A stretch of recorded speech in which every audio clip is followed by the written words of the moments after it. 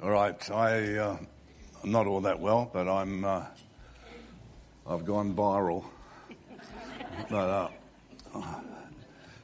anyone who's had radium or chemo, keep away from me, because what I've got loves what you've got, and we'll kill each other off.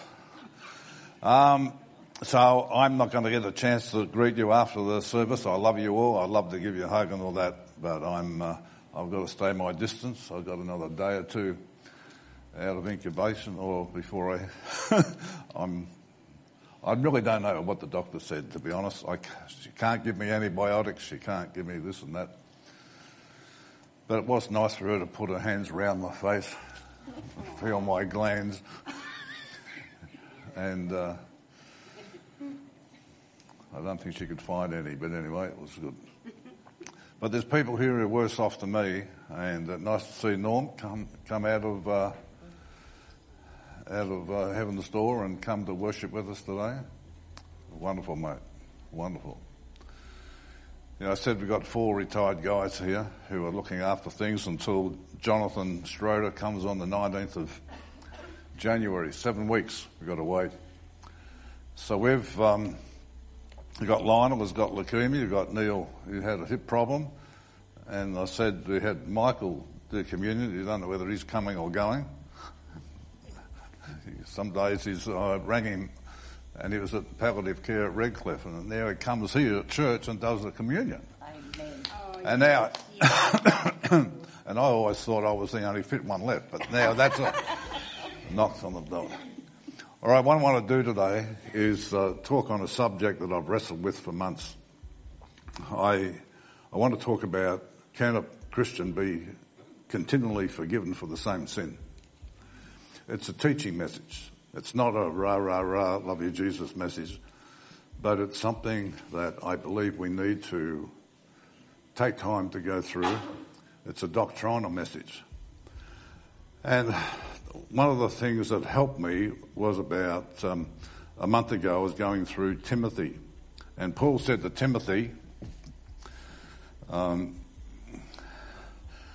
watch your life and your doctrine closely. Persevere in them, because if you do, you'll both save yourself and your hearers. So how we live and what we believe are so terribly important. Be careful of the person who says it doesn't matter what you believe, it's how you live. No. Both are key. Both are essential.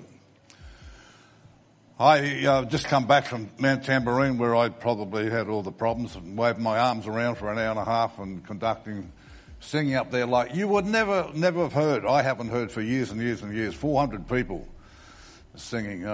You were there, June. It was great. That Thursday night, it blew me away, singing It Is Well With My Soul. I've never heard volume like that in my life. I had an hour of that and then another 3/4 an hour the next day, and I was puffing and panting like I'm doing now, and people were concerned about my health. But my blood pressure's good, and I've been to the cardiologist, and I've had the stress test, and I'm fine. I'm just 4 kilo overweight, that's all. And we got a nurse in the house, so I'm safe, I think. Thank you.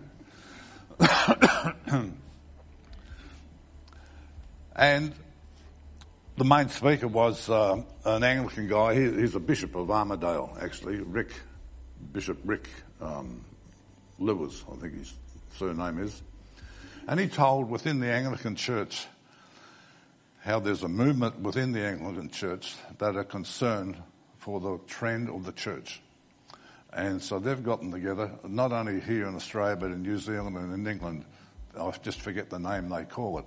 Concerned for the spirituality of the church and getting back to the Word of God. What does the Word of God say? And he said that within probably 12 months, there'll be a massive split right across the world. And so it's important for us to know what we believe, because if we don't get our doctrine right, heresy comes in and a whole lot of problems take place around the world and churches split and whatever. So today we're looking into the subject, can a person continually be forgiven for the same sin?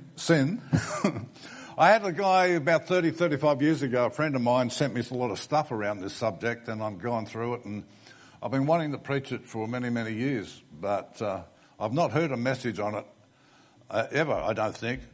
Can a Christian continually be forgiven for the same sin? So I think there's a lot of confusion on the subject, as I have gone from church to church and been in ministry for over 40 years. And I heard some strange and weird and wonderful things about what sin is and what sin isn't and all that sort of stuff. You might have a bit of an outline to go by today if you want to write down some notes. There's a couple of things I want to say before I get into that God's love is unconditional. God's love is impartial. God's love is everlasting, it's infinite, and it's perfect. God's love to you and me is not based on my past, it's not based on my potential, it's not based on my performance. God doesn't love a Christian more than he loves a non-Christian.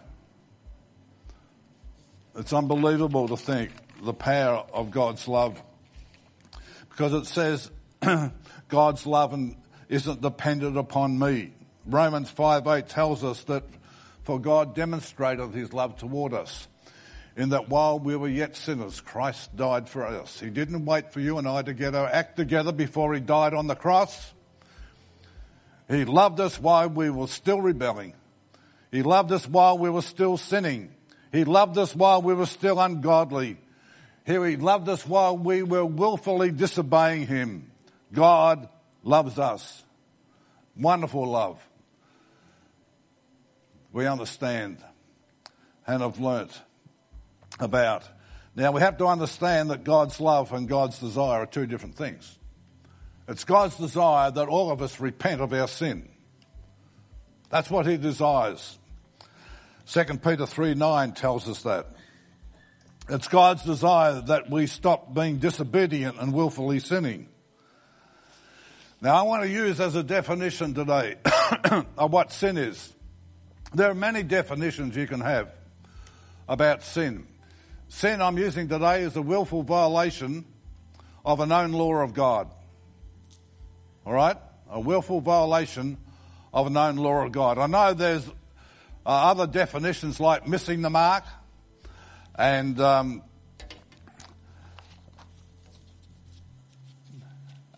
an error resulting from ignorance, or even an error of judgment, or a flaw in our character,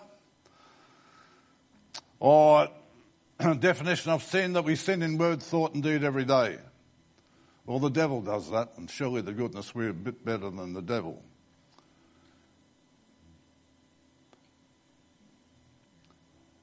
But I'm not using Susanna Wesley's definition of sin either.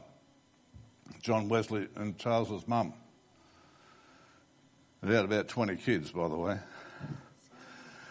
She says, whatever increases the authority of your body over your mind, whatever impairs the tenderness of your conscience, whatever takes away your relish for things spiritual, whatever obscures your sense of God, that to you is sin, no matter how innocent it may be in itself.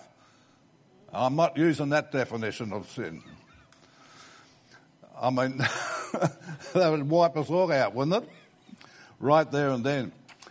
I love the Sunday school teacher who was asking the question to his class, what's the difference between, he talked about sins of commission and sins of omission. He asked the class, what are sins of omission? And a little boy stood up and said, sins of omission are things that we should have done but didn't do. And that's not a good definition. That's not right. Sins of omission. Things we should have done. Sins we should have committed but we didn't. All right.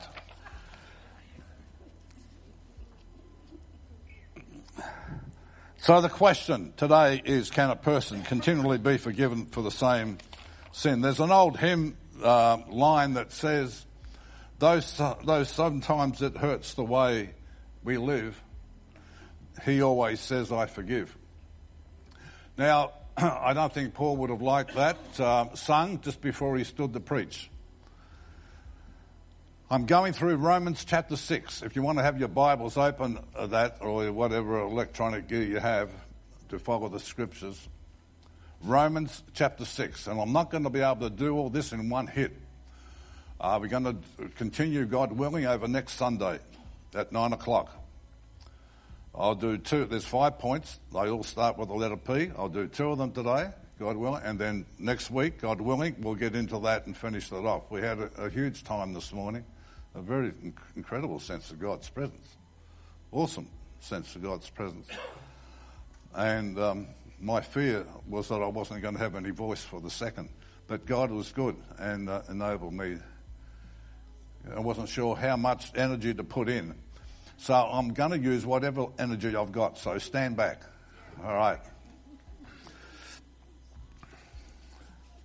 So you have to ask 2 deeper questions before we answer this question. Our concern is not God's faithfulness and love. We're not worried about God's part in his ability to forgive my sin.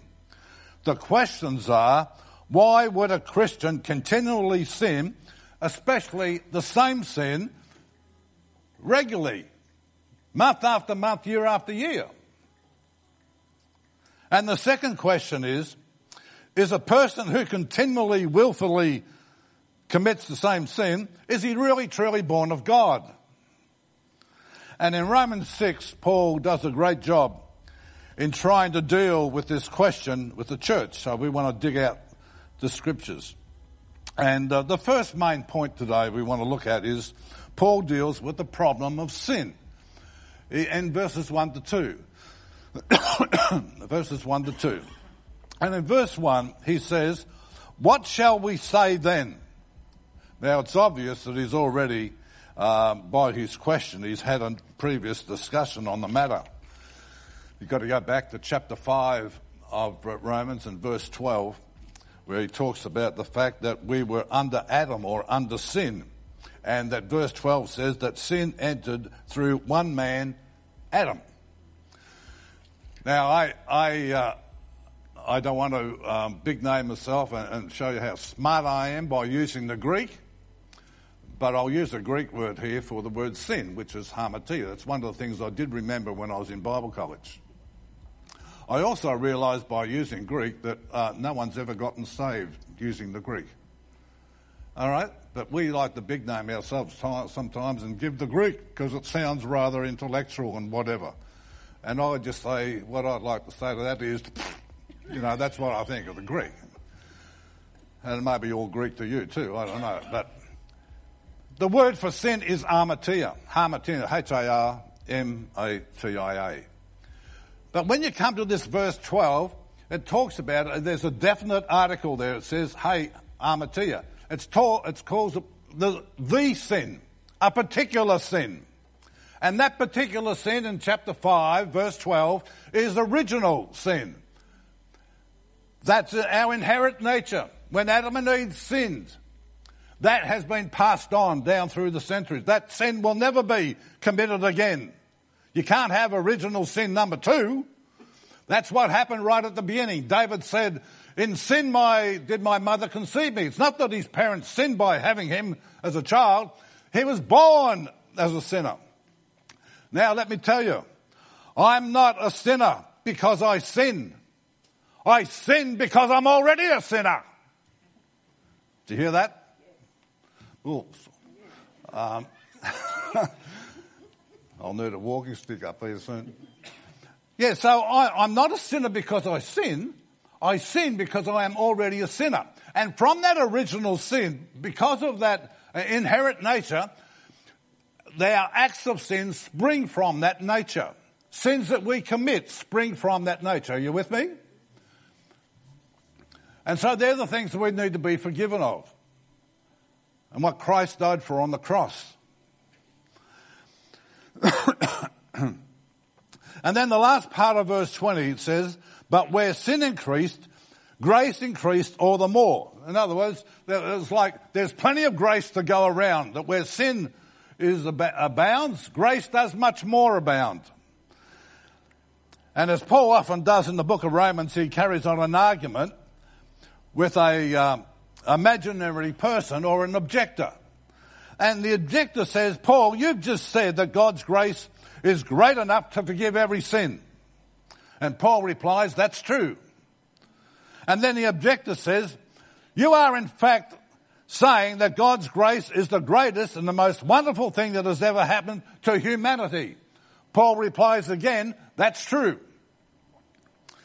And then the objector says, if God's grace is the greatest thing that has ever happened to humanity, and if sin is present and grace is even more present, then why can we not just as believers continue to go on sinning so that grace may abound?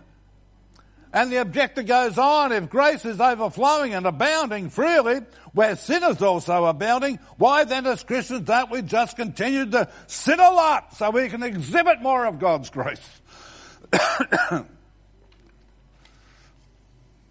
All right. Now my voice is getting dark. It's an appropriate question to ask when Paul in verse 1 says, can we continue in sin?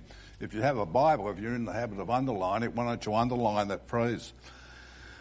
Continue, or to go on sinning. The word is in the present tense.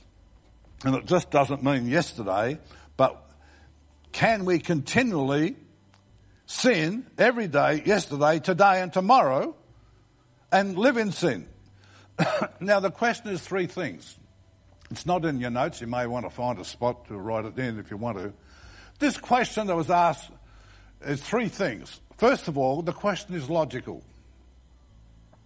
In verse 1, if God forgives our sin, and he will, and he does, and grace abounds or increases around sin, well then it's logical to think, well, let's do it. Who cares? There's plenty of grace to go around. For where sin abounds, God's grace does much more abound. But the second thing is, the question is a natural one. Because there's not a person here who has not been affected by temptation and the desire to sin. Now, it's true that some Christians irritate me, or when they come across as though that sin is never pleasing and never a lot of fun. It can be. Hello? Sin can be pleasing and can be a lot of fun. Those of you who have tried it, is that true? Come on, you're too scared to own up. Of course it is. And then the wife nudges the husband and said, what sin was that you found pleasing?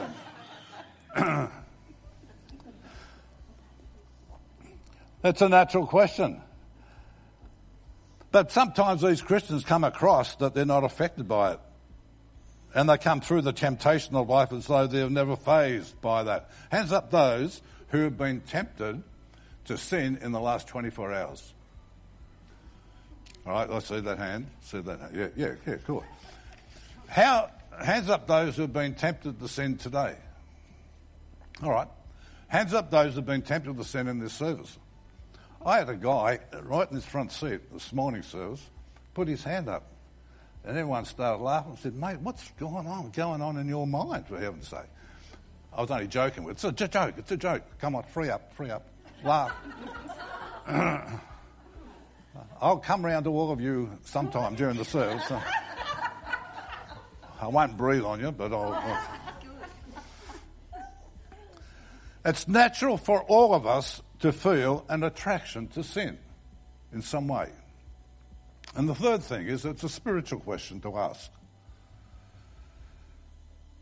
Trying to look into the motives of the person who asks it, and they want to give into their fleshly desires and at the same time exhibit the grace of God and say, well, I'm not under law, I'm under grace, so let's love God and do as we please sort of attitude. So to this appropriate question, can I live in sin? Paul gives an absolute answer, and there's not a more plain answer in the Bible than the one Paul gives in verse 2. And he gets carried away a little bit. He says, can I go on sin? By no means. May it never be. Well, the J.B. Phillips says, oh, what a ghastly thought. for me to go on sinning as a Christian?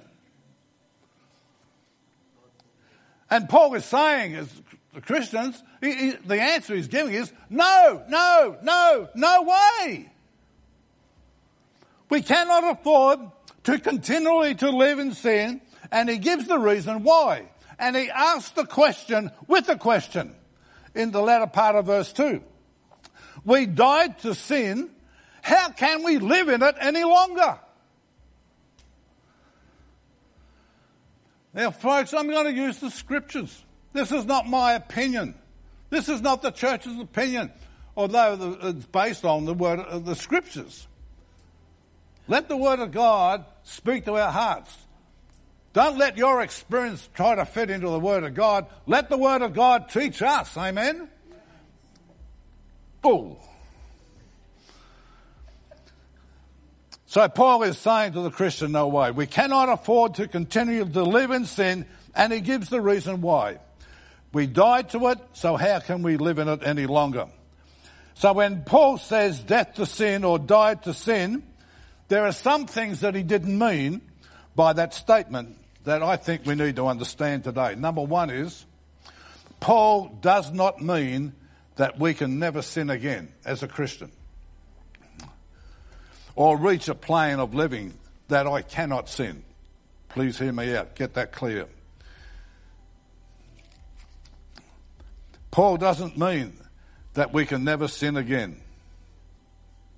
But if we reach the place where, as a Christian, we could not sin, then why would there be any need for us to pray the Lord's Prayer, lead us not into temptation?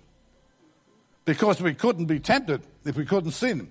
Temptation always brings before us something that is appealing most of the time.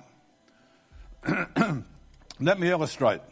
I have never been tempted in my life to eat mutton bird. Now, those of you who are from Tasmania will know all about that. Hands up those who've eaten mutton bird. What did you think of it? And I've got another word for it. I have never been tempted to eat mutton bird. However, I had to eat it. That greasy, oily meat was revolting. I only ate it in order to win my wife over to marry her.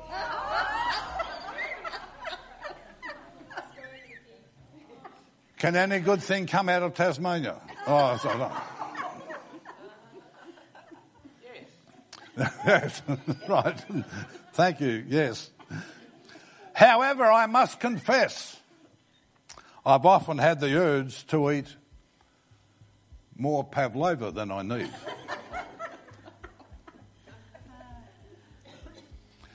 You can tempt me as much as you like and I will never give in to eat mutton bird.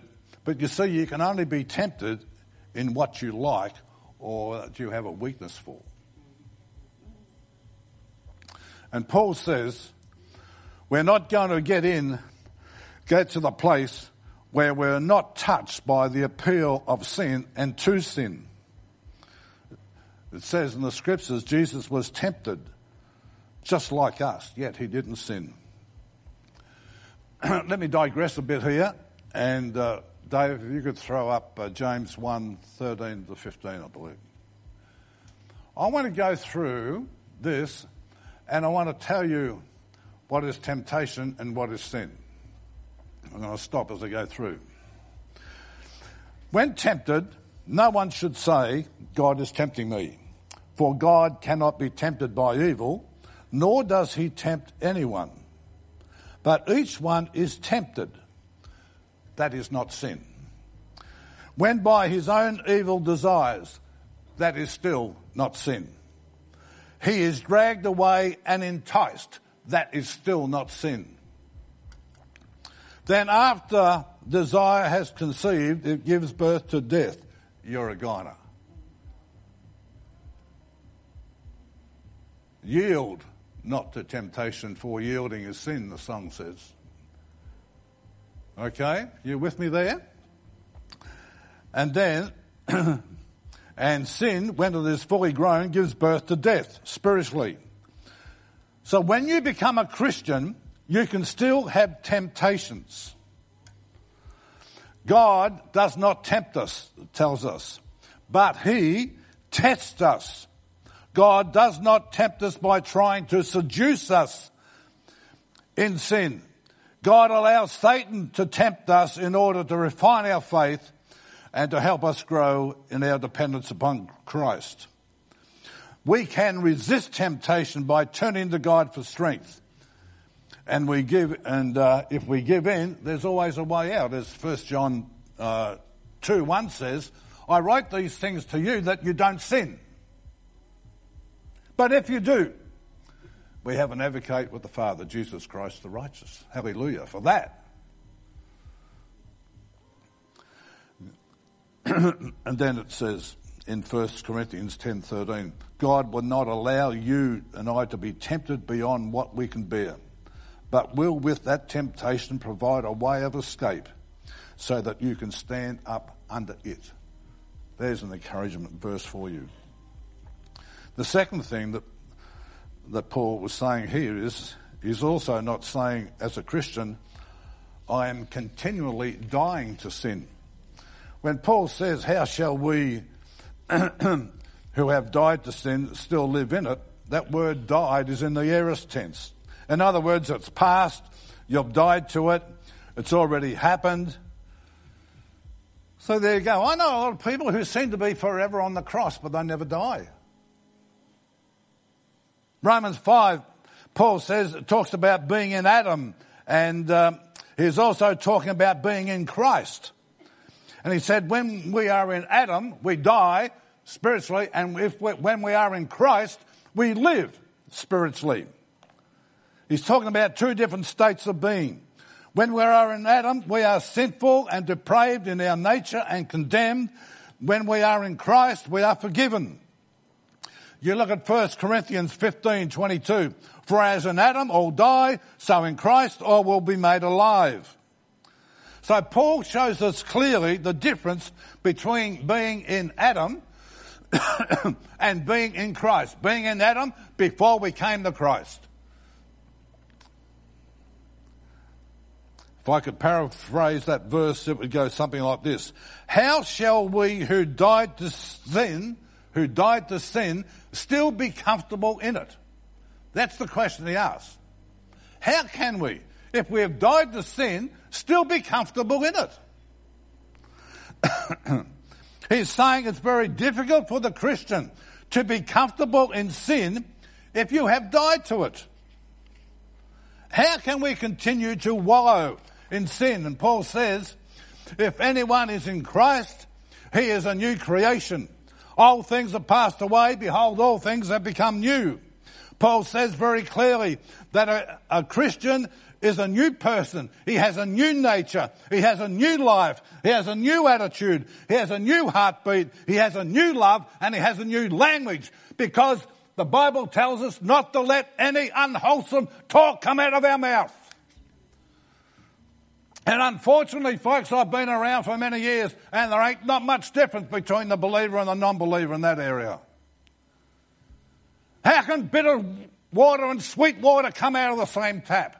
Only reading in James yesterday, how can salt water and fresh water come out of the same tap? Unless you're living in New South Wales and your desalination plant starts to work or whatever. It doesn't make sense.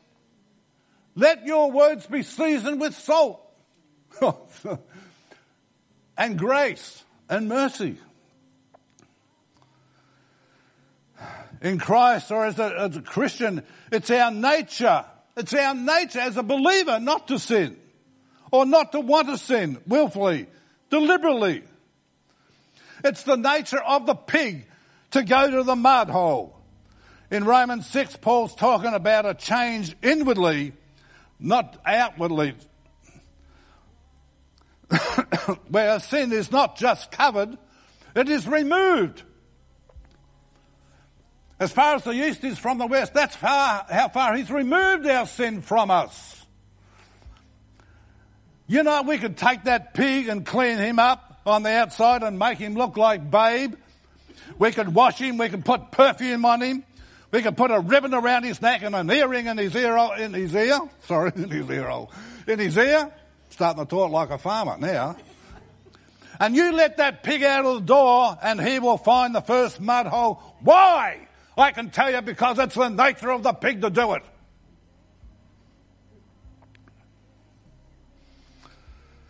Paul says in Adam, that's the way it was with us. It was our nature to sin. But when we are in Christ, we should not want to continue to sin. Christ gives us a new nature.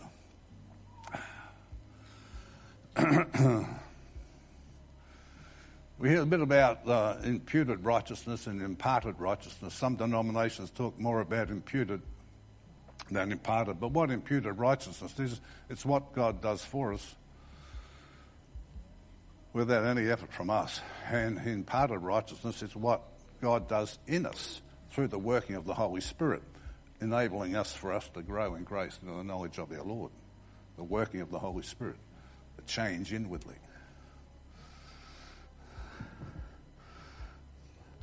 Just by way, beautiful example of imputed righteousness, where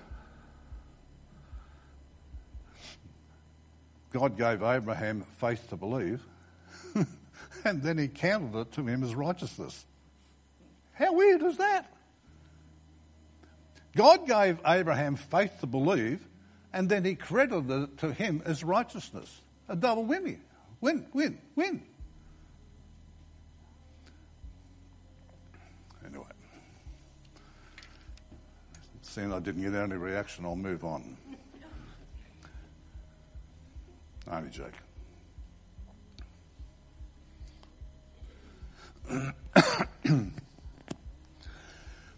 Now, you look at the second main point. Paul gives us the purpose of our salvation. And the middle part of verse 4, that we may walk in the newness of life. And that's the reason why we're saved. That's the reason why we come to Christ. We are saved or become Christians to glorify God and to show to this world a Christian example of what a Christian really is. If you want to look at the lifestyle of a Christian and a non-Christian, we've got two scriptures here. The issue is not, are we as a Christian going to fall into sin? The issue is, are we continually going to fall into sin, the same sin? And Paul describes in 1 Corinthians 6, 9 to 11, do you not know that the wicked will not inherit the kingdom of God?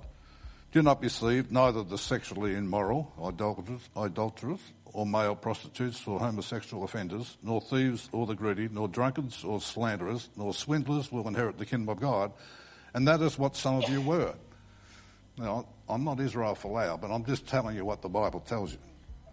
Paul says that's the way you used to live BC, before Christ. That's before Christ came into your life and made you a new creature. You look down the latter part of verse 11 of chapter 6. But you were washed, you were sanctified, you were justified in the name of the Lord Jesus Christ by the Spirit of God. Paul's saying it's impossible for us to be a Christian and to have this kind of lifestyle mentioned in verses 9 to 11. He goes on in Ephesians 5. But among you, there must not even be a hint of sexual immorality or any kind of impurity or of greed, because these are improper acts for God's people. And what the part that got me there shouldn't even be a hint. Not even to have to go and commit the act, not even be a hint. Don't even let my name be associated with these people. I'm sorry, Prince, but your interview during the week couldn't even remember the occasion when he was involved with this 17-year-old girl. Anyway, I'm glad that this service is not on podcast. Sorry, Prince Andrew, but it was just that was very vivid in my mind. Couldn't remember. In other words, Paul is saying, don't let anyone come up to you and say that they have an inheritance in the kingdom of Christ or as a child of God and yet having that kind of lifestyle. If a person lives that kind of lifestyle still and yet still claims to be a Christian, they have neither ever been saved or they're straining that relationship. And Paul says these people are not going to inherit the kingdom of God. The only reason why we continue in sin as a Christian is because we don't hate it enough. We don't realise how sinful it is and the seriousness of sin on our life. Now, what makes sin is that it is against God. And in our process of sinning and going against God, and we're hurting other people in the process, that's bad enough. But it's really against God that we are sinning. That's the horror of sin. Sin is an attack on God. It's belittling God. It's like a blow in the face to God when we sin. It was He who was sinned against. It was His law that was violated. It was His kindness that was ignored. It was His love that was trampled on. And if we are continually falling into the same trap of sin, it's because we have not developed a hatred of that sin. We have never really been convicted of the seriousness of sin. We try to excuse it. We try to justify it. Try to water it down and say, well, it's only just a sin. But it's only just the sin. It's the sin that cost Jesus His life. That He was broken for us. That He had a humiliating death. A sin, glibly speak, a sin, yeah. It's like a blow in the face to the Lord. The Holy Spirit, now I can't convict you of sin. It's the Holy Spirit that will really need to be able to give us a revelation of the seriousness of sin and a hatred for sin. I can give you stories that would blow you away, but it's the Holy Spirit in the end that needs to reveal to us the issue that we're dealing with here right now.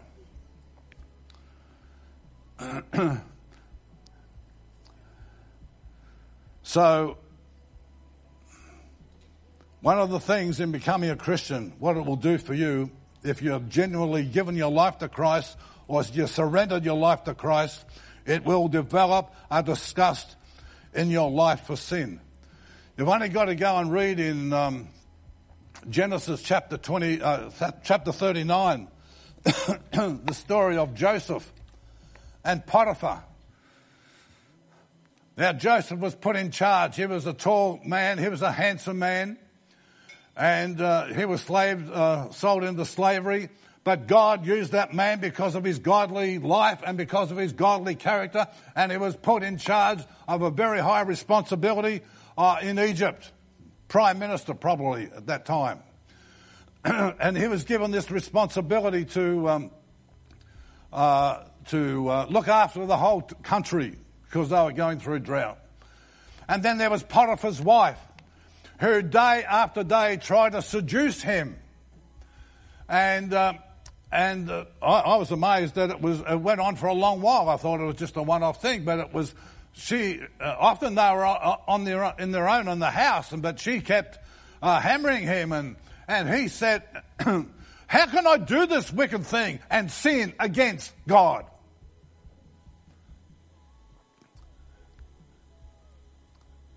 The world would say, what an opportunity lost.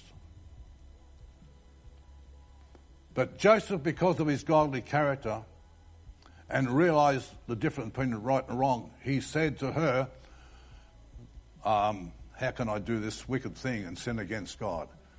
There came a time, however, when they were in the house together on their own, and she grabbed him by his coat and he ran off. And she held it up and went off to her husband and said, "Look what he tried to do to me. He tried to rape me," and all that sort of rubbish. And later Joseph was put in prison and God honoured him in prison. Oh, the beauty of doing what is right. Truth will eventually win out. God will look after you, protect you.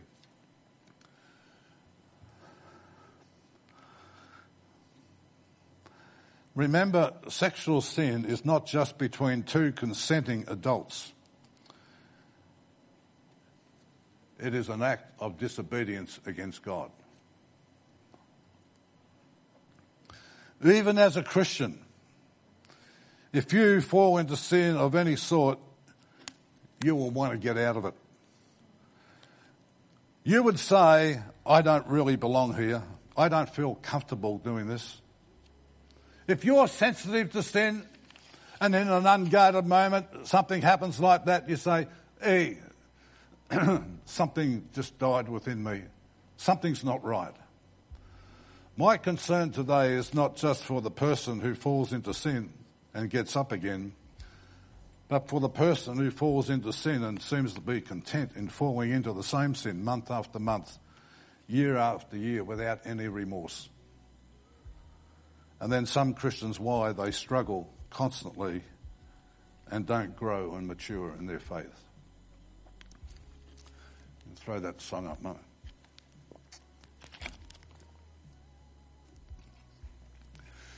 I don't know whether you remember Mel Goff early in the year. Gave a testimony. She just came off a spiritual high. And then a couple of hours later, she went and sat down in the chair to watch a movie. The movie wasn't all that crash hot. There's something pricked her conscience. She said, what am I doing? Listen to this. What am I doing watching this? She gets up, walks away. She said it may have been okay for other people to do it, but for me, there was something within my spirit that told me that something was not right. I want a principle within of jealous godly fear.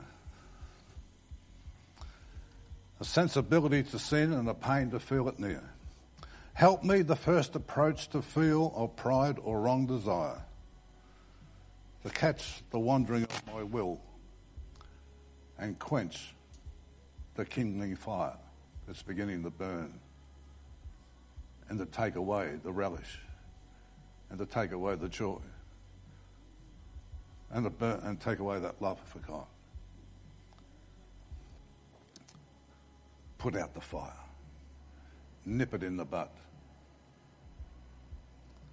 Brothers and sisters, there is a way out. The blood of Jesus will cleanse and wash away our sin and keep us clean. I believe that while we're walking in the light, as he is in the light, the blood of Jesus Christ, God's Son, goes on cleansing while we're walking in the light. Are you willing to take him at his word? Are you willing to trust him? Are you willing to believe in him? You know, unbelief is what will keep people away from victory.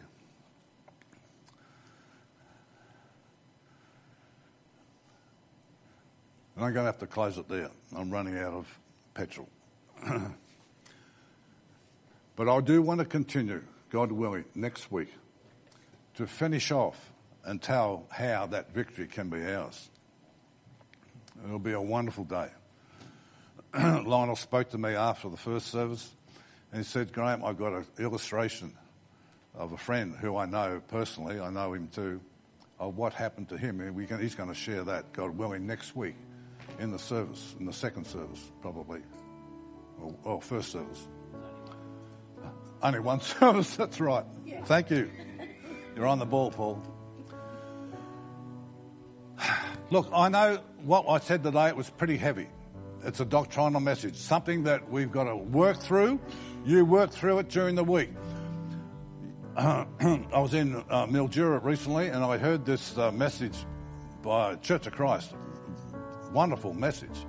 And he quoted out of 1 John chapter 3 verse 1. 1 John chapter 3 verses 1 to 10. I was blown away by that. You want to read that during the week. 1 John chapter 3 verses 1 through 10. And it will show you how it is impossible for anyone who willfully, voluntarily continues to sin. Now, Jono, I told him, our new pastor, what I was going to talk about. He said, why don't you use Hebrews chapter 6? I've read through that. No, it's too hot to handle for me. You want to read that too? You want to read that? Hebrews chapter 6, the whole chapter, talking about this. Folks, this is a subject, as I said, I've not heard anyone preach on. It may be new to you, it may be threatening to you, but I believe it's a message that needs to be told. I believe it's all for this planning of a hearing of heavy rain about to come to this church, of God preparing our hearts, of God preparing our hearts and getting our act together. Amen? I trust I have a good week, and I'll be back firing on all 8 cylinders next Sunday. We'll finish it off, God willing. Any questions? Good. Let me pray with you. Let me pray. So, Heavenly Father, I thank you for your precious word. I thank you that it's your word that's powerful and sharper than any two-edged sword, and it pierces right into our heart. It reveals, Lord, what we're like. It reveals things that we're doing that probably we shouldn't be doing. It reveals things to us that we should be doing that we're not doing. We thank you for your word. Oh, what a release when we say, Lord, it's not my brother, it's my sister, but it's me, oh Lord, standing in the need of prayer. And to have you come and take that burden and have peace in our heart. The world longs for peace. Oh, Heavenly Father, just minister to our spirits, we pray. Help us not just to poo-hoo the idea and treat it without much thought, but to realise that sin does matter, but you have provided the antidote. Oh, we thank you, blessed Lord Jesus, for your faithfulness and your willingness to go to the cross for us. That is wonderful love, matchless love. Bless each heart, Lord, as we weigh up these things in your precious name. Amen.